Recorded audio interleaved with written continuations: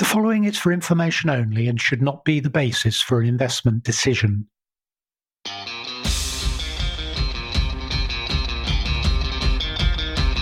Today I'm joined by Porrig Dempsey for a conversation with Peter Keeling, the founder and CEO of AIM-listed Diaceutics. Porrig has a strong track record in healthcare commercialisation, working previously at a senior level at UDG and as Chief Commercial Officer at Dublin-based Uniphar. Diaceutics is a diagnostics commercialisation company operating a novel platform called DXRX that connects pharmaceutical companies with diagnostic labs, enabling patients to get more efficient access to modern precision medicines. DXRX sits at the intersection of life science and data science, providing the plumbing that enables the long-term journey to personalised medicine. I found it very difficult to edit this conversation as the content is so rich and interesting. I set the scene by asking Peter how Diaceutics operates and the problems it solves for its customers. Porrig dives into the commercial fundamentals and asks Peter how Diaceutics has built a moat around its business and helps us understand how sustainable this moat might be. In today's episode, we learn about precision medicine, the journey to personalised health, the complexities of accessing siloed healthcare data, and building and commercialising data sets that help patients find the best modern treatment for their condition. It is a fascinating conversation. Peter started in traditional pharma but transitioned into a serial entrepreneur after a stint at MIT. 20 years later, he is providing the tools for the world's largest pharmaceutical companies to transform the healthcare industry from mass market treatments to personalised therapies.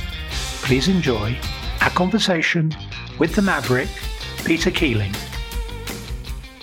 Hi Peter, thanks for joining us today. Can you tell us about your background and your journey into Diaceutics? I suppose I think of my work career as kind of starting in earnest, working for the Wellcome Foundation, or now obviously part of GlaxoSmithKline. And I had a wonderful set of experiences at Wellcome. Normally when you start in the pharmaceutical industry, they give you a car and say, okay, your patch is Woking, visit doctors. I was given Cairo and told that there were 11 people in the Cairo office, and I was the grand title of the North African Liaison Officer, which sounded a little bit like something out of the Foreign Office. One thing that really struck me then, even as a young, naive executive in the industry, was that you can have the best medicines in the world, like an eye ointment, for example, that we used to sell, a $9 product. But a $9 product might have saved a life of an Egyptian or anybody, but that was a month's salary for many people. And a job came up within the Wellcome Foundation in Indonesia. And like many things in my life, I think I was the third choice. The other two didn't want the job, and I stuck my hand up and said, yeah, I'll go. I was dropped really into a team. I was the commercial director there. It was 175 people strong. I had 3 sales divisions working underneath me. I really enjoyed the ability to launch new products really quite rapidly for the then Wellcome division of what was the largest South Pacific Rim subsidiary. And so I was called back to London for a couple of years, which again, really fortunate to watch the beginning of the rollout of the antivirals, the first antivirals into the pharmaceutical market. And you have to admire, and I do admire the pharmaceutical model, that when it focuses on a disease, it can really change the arc of that disease. As I left Wellcome to take a gap year at MIT, I really look back at my years inside that pharmaceutical company with huge fondness and a real taking me from a greenhorn all the way through to somebody who at least understood how the business model worked. Spent a year at MIT. Again, this was a visiting fellowship where you're plugging in at the Sloan School, and I always describe it now as my gap year at the age of 34. So I enjoyed the time at MIT. I did start to really think about the diagnostic paradigm at MIT. I started to look at why would an industry that is in charge of 70% of all decision making, namely diagnostic testing, generate only 3% of the dollars. It felt to me there was something wrong with that. As I left MIT with a almost silent agreement of my wife, I said, I want to set up a business. And I set up a company called Diagnology, which was a 7-year journey, venture capital-backed business, building diagnostic tests for the sexually transmitted disease industry. And it was tough. It was really, really hard because diagnostics is a tough business model. I used to have what I would call my oh my God days. Oh my God, it works like this, or oh my God, it takes this long. As I departed that business after 7 years, sold the technology on, I was sort of, okay, the theory behind testing as being really transformative for healthcare is right, but somehow building a diagnostic company is not the right way to do it. And that's really what led to Diaceutics. I took a year to sort of figure out what was the right entry point to unlocking this kind of diagnostic paradigm, this way of treating and testing patients better. And that's what led to me kind of converging my experiences back to the pharmaceutical industry. And I remember presenting what was a return on investment model at a meeting in Orlando. I paid for myself to go along to this pharmaceutical marketing meeting. And I was given the last slot on the last day. So I was sort of pleased when there were 50 people in the room listening to my hypothesis about how diagnostic testing and investment in diagnostic testing within the pharmaceutical industry would drive more market share, would drive more patients onto their drug. But as people got up and left the room, you go through that moment of, do I stop? Do I continue? So I continued, finished, 7 people left in the room, 2 of whom walked up, one from Glaxo, one from AstraZeneca, and said, this is really interesting. Can you operationalize this? And thus was born Diaceutics some 18 years ago. You talk a lot about precision medicine. Can you just explain to me what precision medicine is? The world that we've all grown up in has largely been fueled by tablets or whatever it is, treatments which are described as one size fits all. In essence, we will give this tablet to as many people as possible on the basis that those patients, the majority of those patients, will respond. What has happened over the years is that we've realized that often only 40 or 50% of the patients will respond to those drugs, and the rest have to then go on to an alternative treatment. So it's almost a trial and error. What's happening within precision medicine is that we're able to test patients at a much more molecular level, and therefore then says, okay, this patient is more likely to respond to this particular drug, and let's target that patient or give a very precise treatment to that patient to make sure that this drug works better. And what that has done in many ways is created a revolution in patient outcome, and that is the more targeted you can be to that patient's molecular or genetic makeup, the more likely that drug is to work really well. And we've got almost 200 examples now of drugs on the market where testing and treatment have been combined in this way to create a very precise intervention for patients. And it's super to see, and it's absolutely a byproduct of the Human Genome Project, which of course is now decades old, but we're now beginning to see those first medicines come to market where we're really targeting patients at that genetic level. So this is a journey to personalized medicine where we each get our own therapeutic treatment. It is, and you use the word journey, and I think, in healthcare, a lot changes, but it doesn't necessarily change really quickly. So yes, I think we're on a 30 or 40 year paradigm shift towards the personal treatment for individual patients. Today, we are still trying to find those genetic subtypes. There could be a quarter of breast cancer patients who will respond to a particular drug, or 12% of lung cancer patients who will respond to a particular drug. So it's finding those subsets and treating them with these new drugs. That's sort of where we're at the minute. So I think you're beginning to answer my next question, but how does Diaceutics in this problem solve issues for your customers? What I realized back in running a diagnostic company is how difficult driving adoption of new diagnostics is. And so what you're really having here is this new dependency between testing and treating patients is a business that's out of sync with one half of that, namely the testing half. So what I saw back in the foundation of Diaceutics was if you could work with the pharmaceutical companies to get them to realize that an investment, a very targeted investment in the diagnostic ecosystem or the diagnostic pathway, as I describe it today, would really open up access for patients who would otherwise be missed that would then get onto their drug. And what I think we've built around Diaceutics kind of key pillars of helping the pharmaceutical industry do that in a much more simplified way. It's still complex to do, but I think what we've done is to break it down into bite-sized chunks.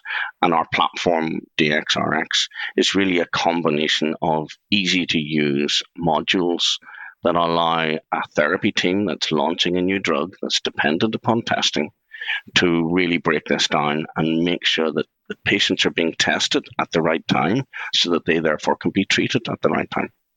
Does that make the patient more involved in their own diagnosis and treatment? Is that the way we're going? It seems to be the case. It is.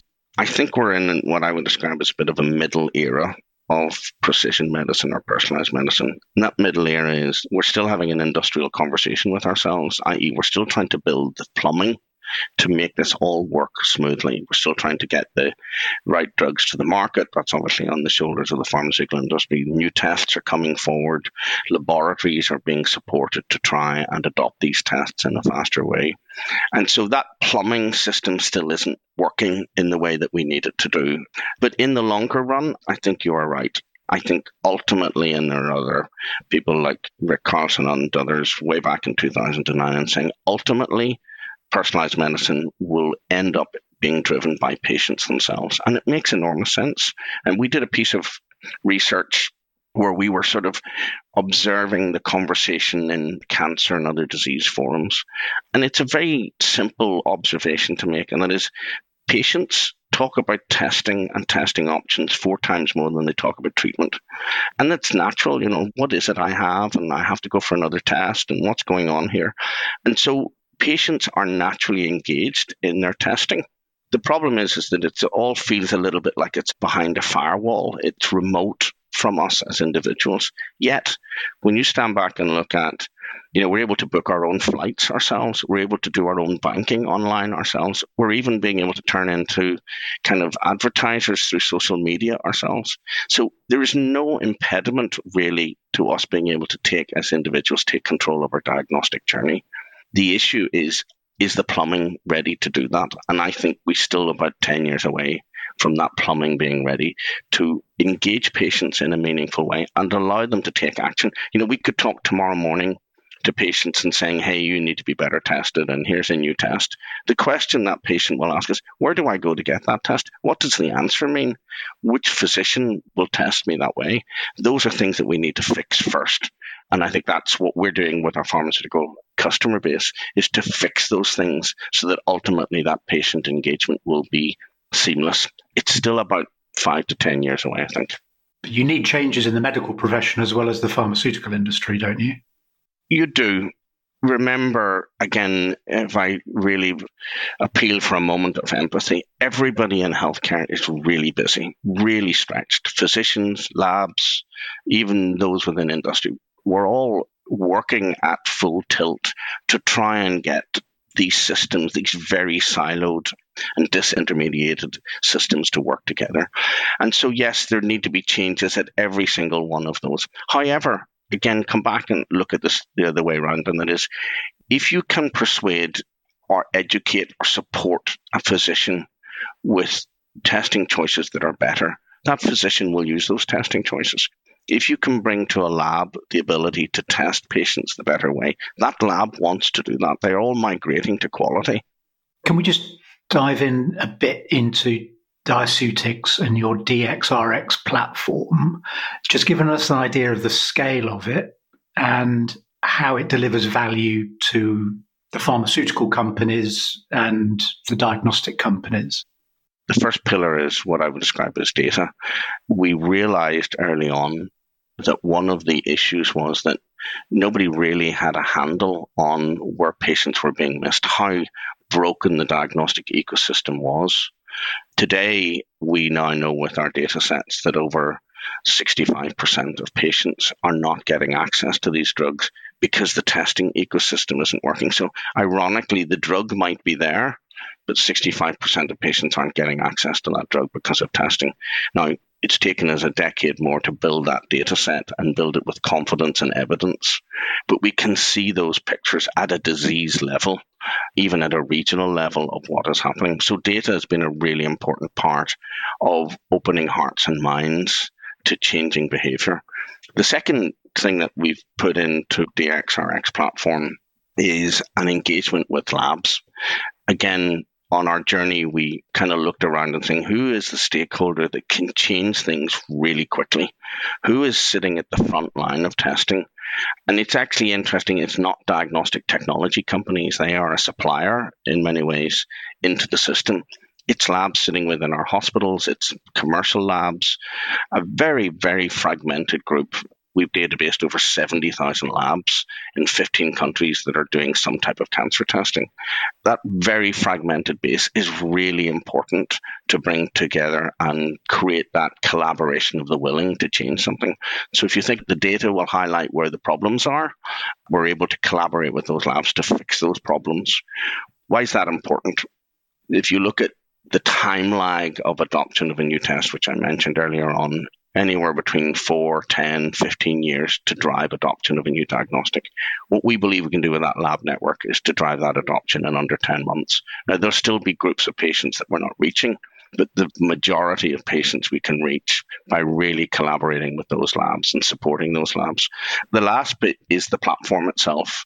We could run our data business and our lab network business as kind of separate functions, but the real value is to put that into a platform which, from a business point of view, helps us scale as a company, but from a customer point of view, really starts to use digital transformation to give instant access to that data, whether it be through dashboards or conversion right onto pharma systems, and instant access to those labs to observe how they are changing practice when we help them every single day. So the platform is our way of giving visibility, if you like, to the change that we see that needs to take place on the ground in all of these diseases. So it's a big system play, but that's what we knew we needed.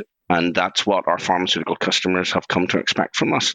We're building that platform to cover at least the rollout of these new drugs in 15 countries and beyond, working with those labs as our partners on the ground, if you like, to really create the change at the front line.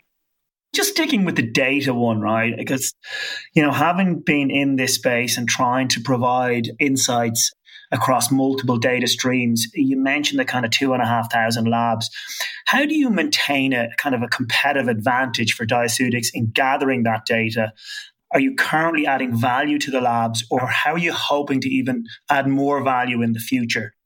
It must be about 20 odd years ago, Google launched an online health record. It's called Google Health, and you had to go in and you had to submit your own patient records. I'm probably one of the 6 people who did that on the basis that here was Google coming along and it's going to join all these data sets and we will have connected information flows.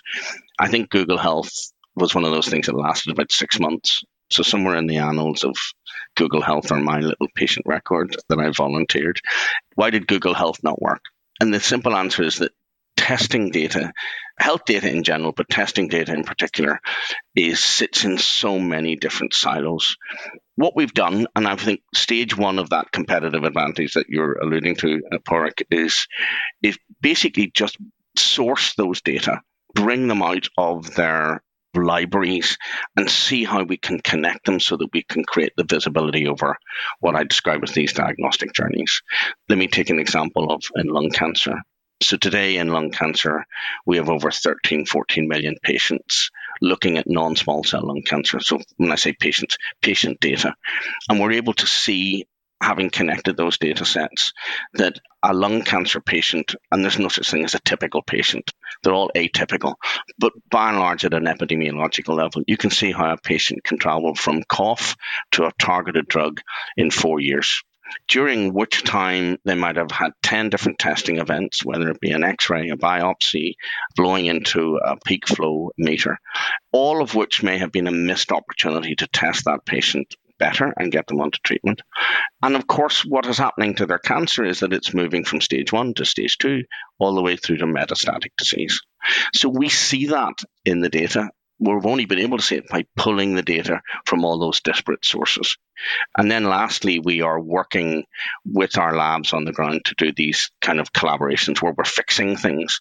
And the exhaust data that comes out of fixing those things brings back further information into that patient record. So very fragmented, very siloed, hard to integrate. I think that's the first thing that we've cracked, and that has been part of our secret sauce. Many of our pharmaceutical customers can get access to pieces of this information. They are huge businesses, yet it's the data science that takes that from its fragmented pieces, puts it together, makes sense of it, validates it, and then is able to bring that forward into a dashboard that is days old. So you're finding patients where they were tested positive in the last few days. That's a very, very sophisticated approach. It's taken us about 13, 14 years to build that piping, that infrastructure in order to do that. I think it's hard to replicate. It's not impossible, but it's really hard to replicate. And of course, we're in a rolling situation now. We're adding multiple diseases on there. We're moving beyond oncology into other diseases, cardiovascular disease, autoimmune disease, to try and build these pictures. One thing I would say that we've learned in working with the pharmaceutical industry is that once you build trust with the data that you're bringing forward, is a resemblance of the truth, i.e. it's providing a really good snapshot of what's going on in that patient testing journey. They're asking you, can you do that in not just in the United States, can you do it in the UK, can you do it in Germany, can you do it in France? So we're building global data sets. They're asking us, can you give us that data so that it's not 6 months old or even 3 months old or a month old, but it's a week old. Again, these are things that we've built in to create that level of service. So if we're putting a dashboard of data in front of our customers today, they're looking at data that could be 3 or 4 days old. And that, I think, is a real competitive moat around our business. If a client came to you and said, look, we're moving into a new therapeutic area and it's requiring this form of diagnostic testing, and they wanted you to map it, roughly how long would it take Diaceutics to pull that together? Is it a 6-month project, a 6-week project? How does it look from that start point? If you'd asked me that 3 years ago before the platform, it was 6 weeks. Today, literally, assuming we have that data in our system, which for the majority of the pipeline products coming towards us, we do, it's a 60-second process.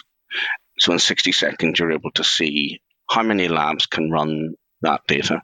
Ideally, we're working with therapy teams a couple of years before they're launching these drugs. And we're encouraging them to ask those types of questions. Start by asking, if you have a brand new diagnostic or it's slightly unique or there's some difference to this test than those that exist in the market, start by asking the question, how many labs can actually run this test? And you'll often find what we call in Diaceutics, there's a shock and awe moment where that therapy team, understandably unfamiliar with how these patients are being tested, because that's not their business, find that they know that maybe 300, 400, 500 labs ultimately will be needed to support their drug forecasts, but there could be 7 labs globally that can run this test. I mean, that is a huge wake-up moment. So it's a 60-second shock, followed by all sorts of other data to try and support moving the needle. Peter, at the start of the conversation, you talked about the importance of operationalizing these kind of innovative ideas. Can you just describe briefly what the sales cycle with your pharmaceutical client looks like? It is you're in talking about the lab mapping, and then they understand you can do physician mapping, and then they do the DXORX. Does it vary from client to client? That sales cycle, what does it usually look like from your perspective? It varies really depending on when you engage the customer. If you give me the license, I'm going to describe a perfect customer. So a perfect customer comes to us 2 years before they're launching the drug. So they've been maybe alerted by their R&D colleagues that the FDA is looking favorably on the approval of this drug, and that the drug will be dependent upon a new or a novel biomarker. And the first thing that happens, just as you described a minute ago, Porrick, and that is we are running a lab mapping. That we start with what exactly is the landscape out there for testing for this existing test. And on the assumption that we have some labs, but not many, already running that test. The next question is, okay, what is our strategy here to really drive adoption? And often that customer might not know that there are other pieces of information that they need. For example, they need to know what's the physician testing behavior. Even though you might have a physician who is predisposed to writing a lot of prescriptions, they may not be predisposed to doing a lot of testing on that particular patient group. So we map that out for them as well and show them what the prescriber behavior looks like.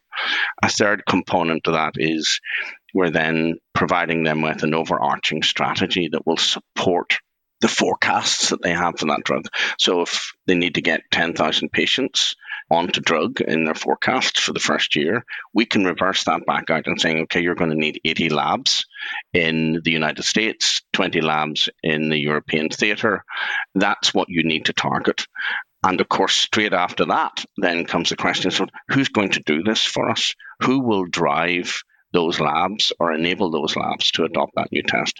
And that's where, again, we stick our hand up at Diaceutics and saying, okay, we have a lab network. It just so happens that the 180 labs that we believe that you're going to need for the first year or so of your forecasts are already on our network. We've engaged with them. We understand what they need in order to drive adoption of the test.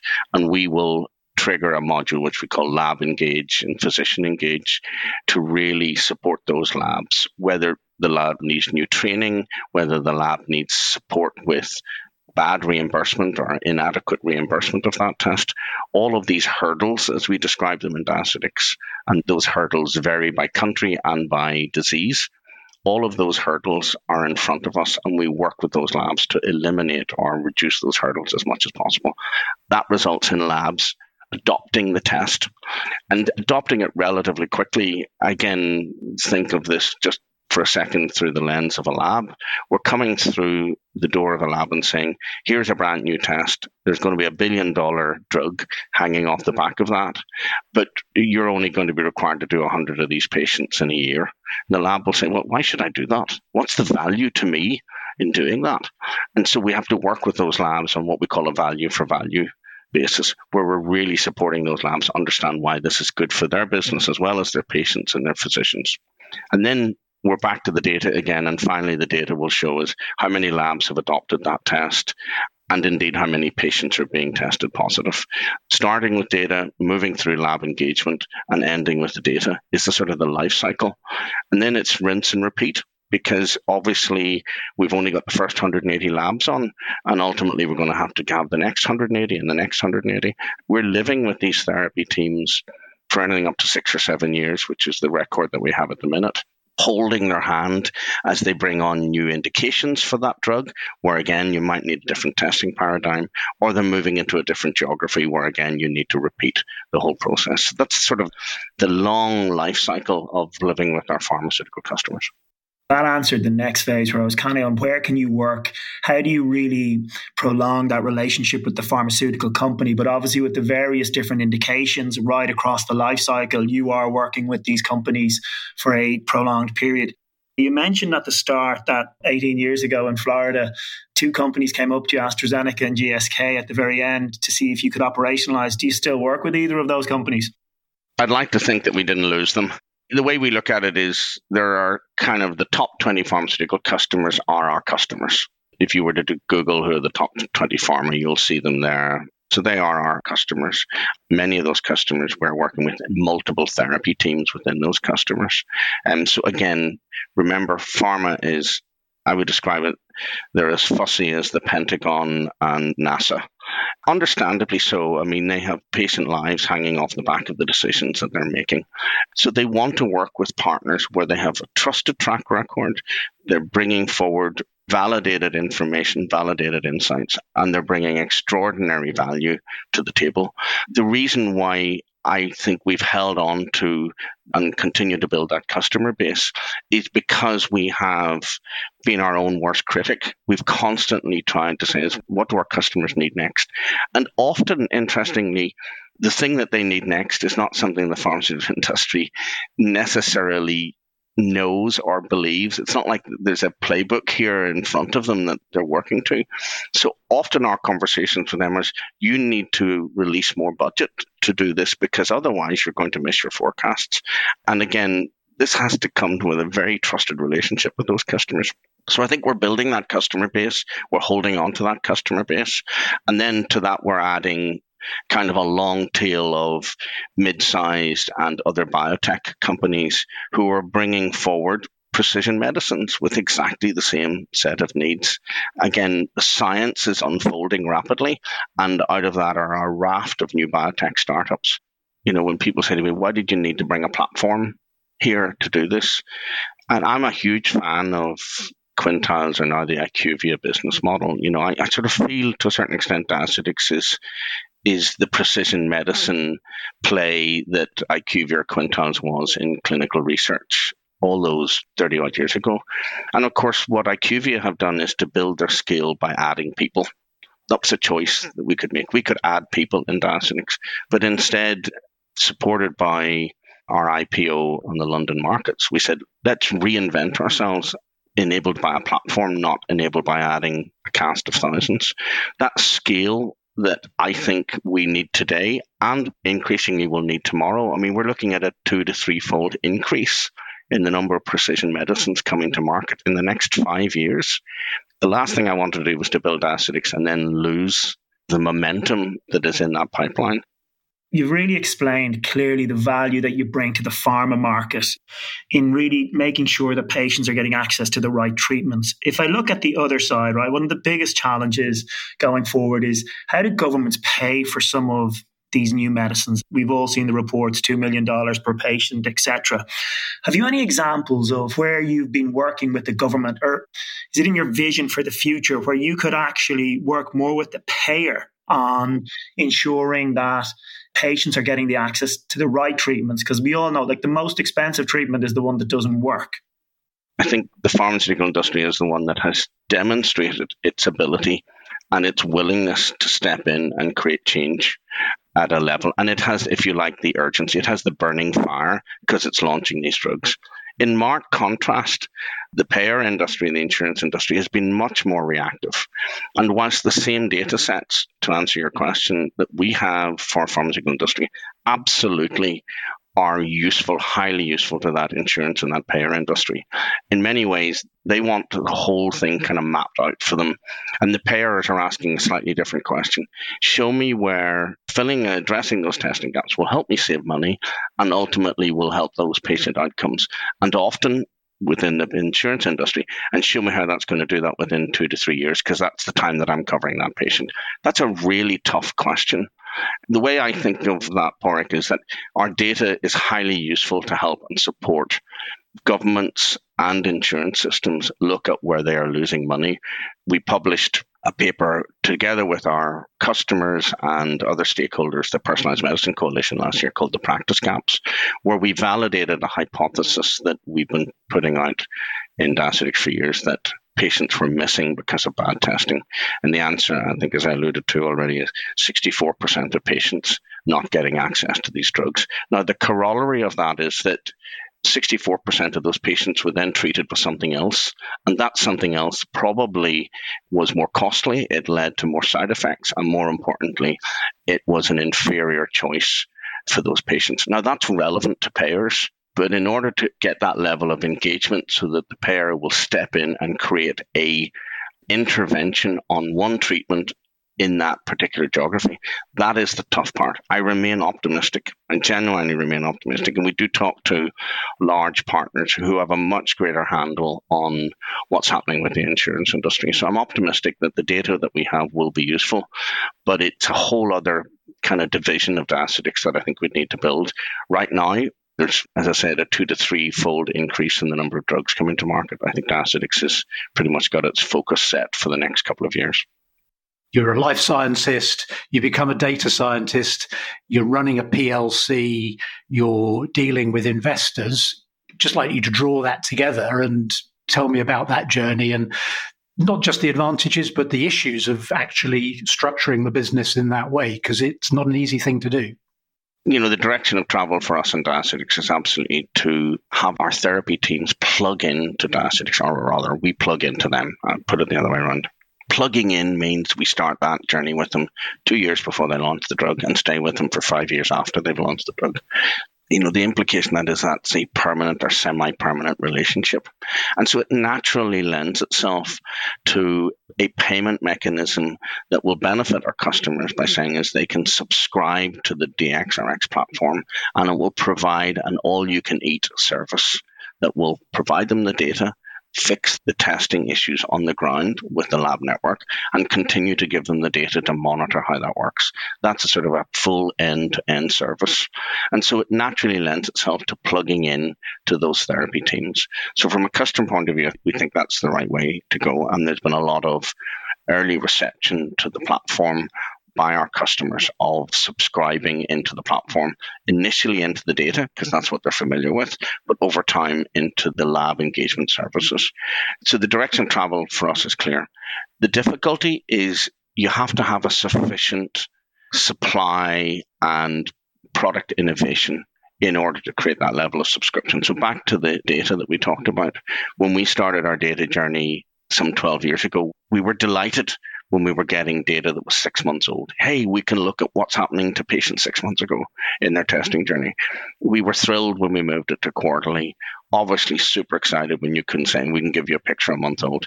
When you move that to weekly, you are in the critical path of your customer's business. Because now what we're able to do is to supply that data through one of our products, which is called Signal, all the way through to the iPhones or the iPads of the pharmaceutical reps on the ground. Now they can walk into a physician or engage a physician and say, not, doctor, in the next 3 to 4 months, you might see a patient that tests positive on biomarker ABC, but rather, doctor, you may be seeing patients within the last few days. So that precise information, if you'll excuse the pun, that just-in-time information is highly enabling to a pharmaceutical industry that is scarce with its resources. So again, one thinks about that as not as an ad hoc service, but as a routine, literally every week delivery. So now all of a sudden we're able to move our customers away from not just an insight to the data, but our dependence upon that data as actually driving the performance of their business on the ground. So what we've been doing with the platform is building that innovation to create that just-in-time management. With our lab engagement services, what we've been saying is don't just hire us to fix the labs, observe how those labs are changing, look at the exhaust data that's coming out of that fix on a weekly or a daily basis. Let's see how many labs have signed up today to improve testing. Here's a couple of labs that we've taken offline because they've fallen beneath the standards that we've set for them. That is a visibility that we're giving to our customers that they've never had before. They've never seen that level of transparency across the system. All of that lends itself to subscription. Now, where are we from an investor point of view? And as I've learned, and I'm learning, under promise and over deliver. So what we've attempted to do with our, what we'll call a strategic roadmap, is to lay out with our investors that our expectation of driving a subscription level adoption to a platform should follow the model that others have. We're not going to necessarily break that mold, which was you get 20% adoption in year 1, 60% adoption in year 2, and 80% adoption in year 3, if you have the right product. Okay, it's not a slam dunk, but if you have the right product. What we've seen in our platform in the first full year of it being rolled out was we have moved our business 60% of our customers have come on the platform, and 35-40% of our business has moved to subscription. So I think we're on or ahead of the game. And I think as we look towards the end of this year and the next couple of years, to us, it's about making sure that the innovation, the product, is sitting into the critical path of the customer's business. And from that will come the ability to get the subscription to all the other modules, literally just as a bolt-on. So you're subscribing to the platform, but let's add on this module now. It's ready. It's prime time ready for you. Let's add on this module. It's ready. It's prime time ready for you. And that way, I think we're building the subscription business. So clear path for us. From a financial standpoint, it's transformative. Obviously, that predictable revenue for Diaceutics absolutely will drive further innovation. And in fact, as we ended 2022, we announced that we were going to take a quantum of our financial reserves and invest further in that innovation, some £7 million to further invest, driving more data, connecting more data, and accelerating that lab network. Only because we see the demand, number one, and number two, the real utility of doing that, which in turn will drive subscription to the business. So it's a clear direction for us. Will everything in Diaceutics end up on a subscription? I'm not sure. Our view is that 20% of our business will always remain in that sort of professional services. We are the opinion leaders in the space. Despite the fact we're 160 people strong, we have the hearts and minds of the C-suite of some of the leading companies in the world, and they expect us to think forward for them. So I think there's a part of our business that will always be working with them as an opinion leader and will be priced in a different way. I remember speaking with a lady who was a senior manager within BMS and said, the thing I really like about you at Diaceutics is you're thinking about my business when I'm asleep. It's always stuck with me that that's exactly how we should present. We're thinking about their business when they're asleep. We're working in the background to make sure when they're waking up in the morning, we're giving them new information, new ability to drive access to those patients with their drugs. You've been on a long journey with Diaceutics to this point.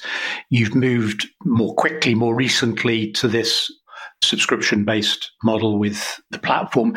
And along the way, you've become a PLC. Can you just talk about your experience of being a PLC? How have you found it?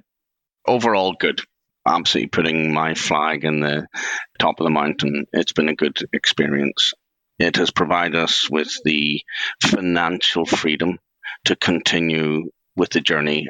It's provided us with the financial freedom to platformize and underpin the business with a platform, and the financial freedom to continue to invest in the data and the lab network. It's all good. And we have a strong balance sheet. I think our investors are absolutely on point with the mission of the business.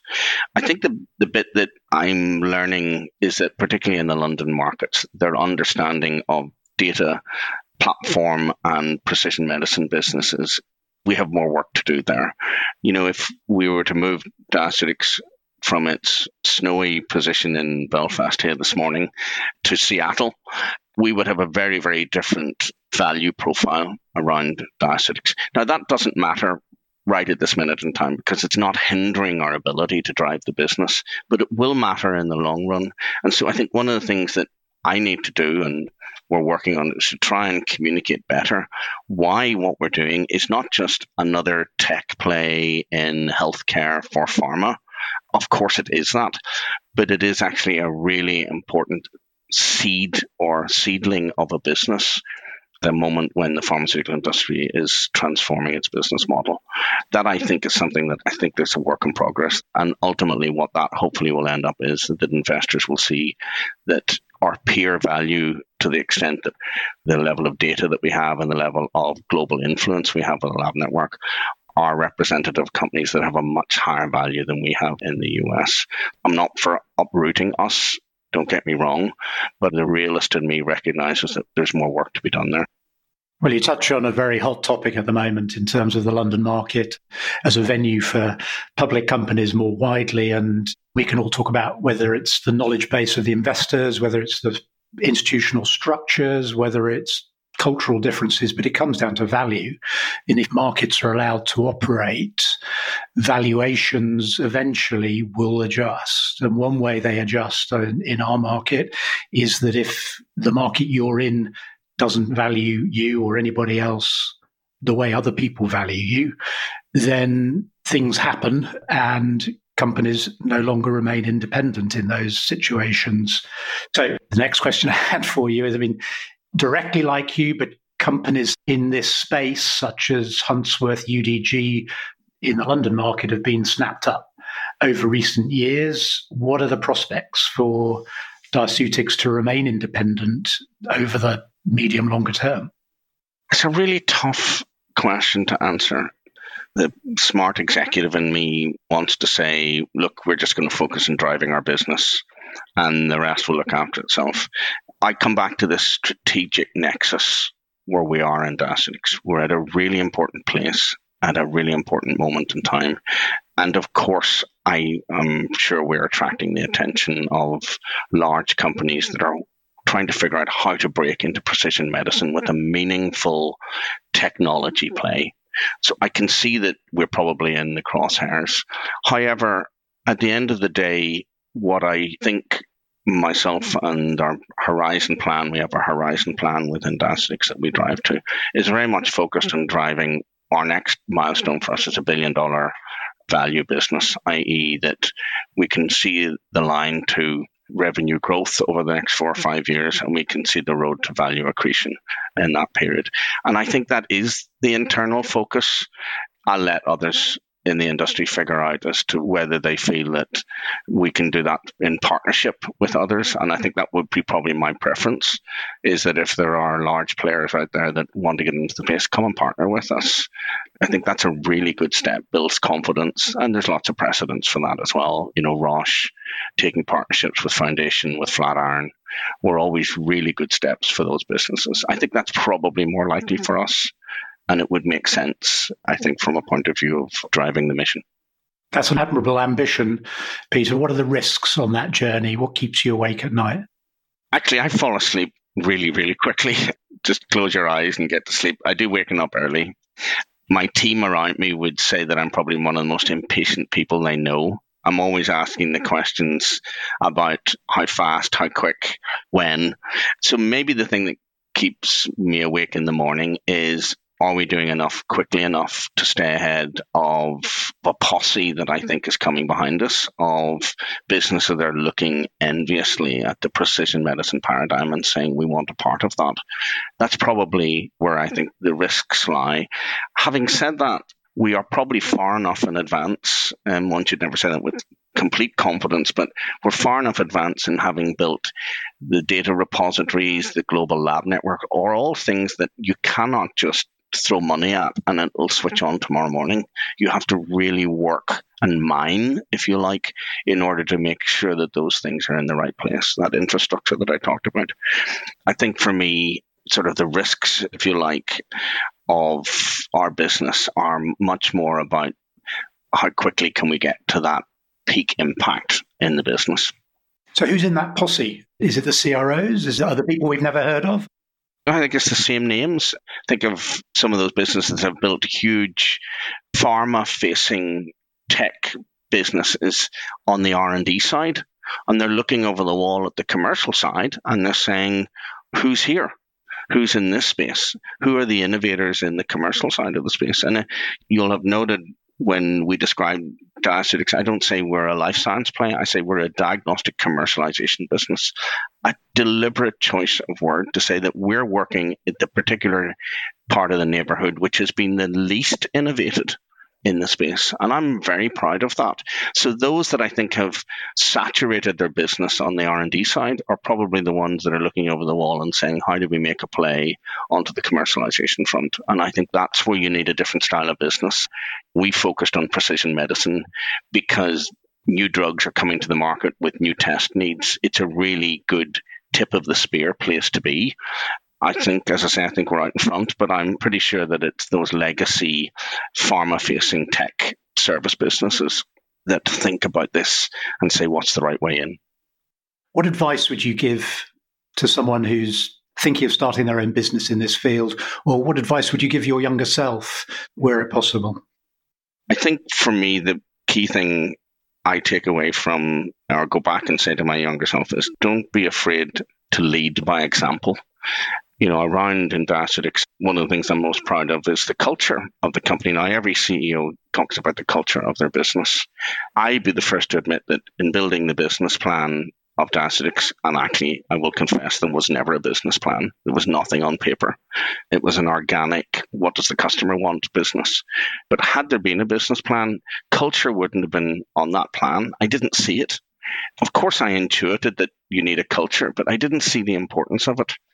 Today, We have a business team that is really focused on the mission of our business, which is better testing and giving every patient the ability to be tested the right way. And when I look around, the people that we've hired and the people that we've retained are largely the ones who believe passionately in that mission.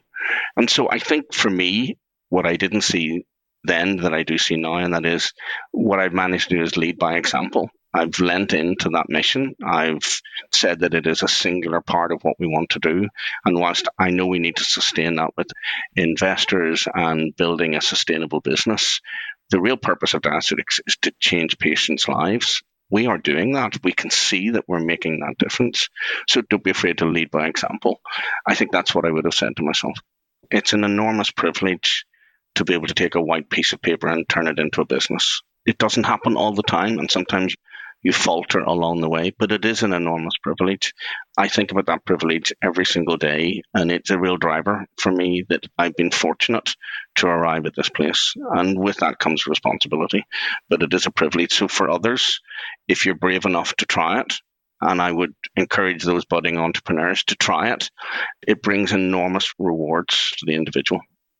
Peter, thank you so much for joining us today. And Padraig, thank you so much for your informed questioning. Diaceutics is definitely on my watch list. I think it's a fascinating area. You certainly have admirable ambition for good reason, and I wish you all the best, and I'll be following your progress and the company's progress with great interest. Thanks, Jeremy. Thanks, Padraig. Thanks very much, Jeremy.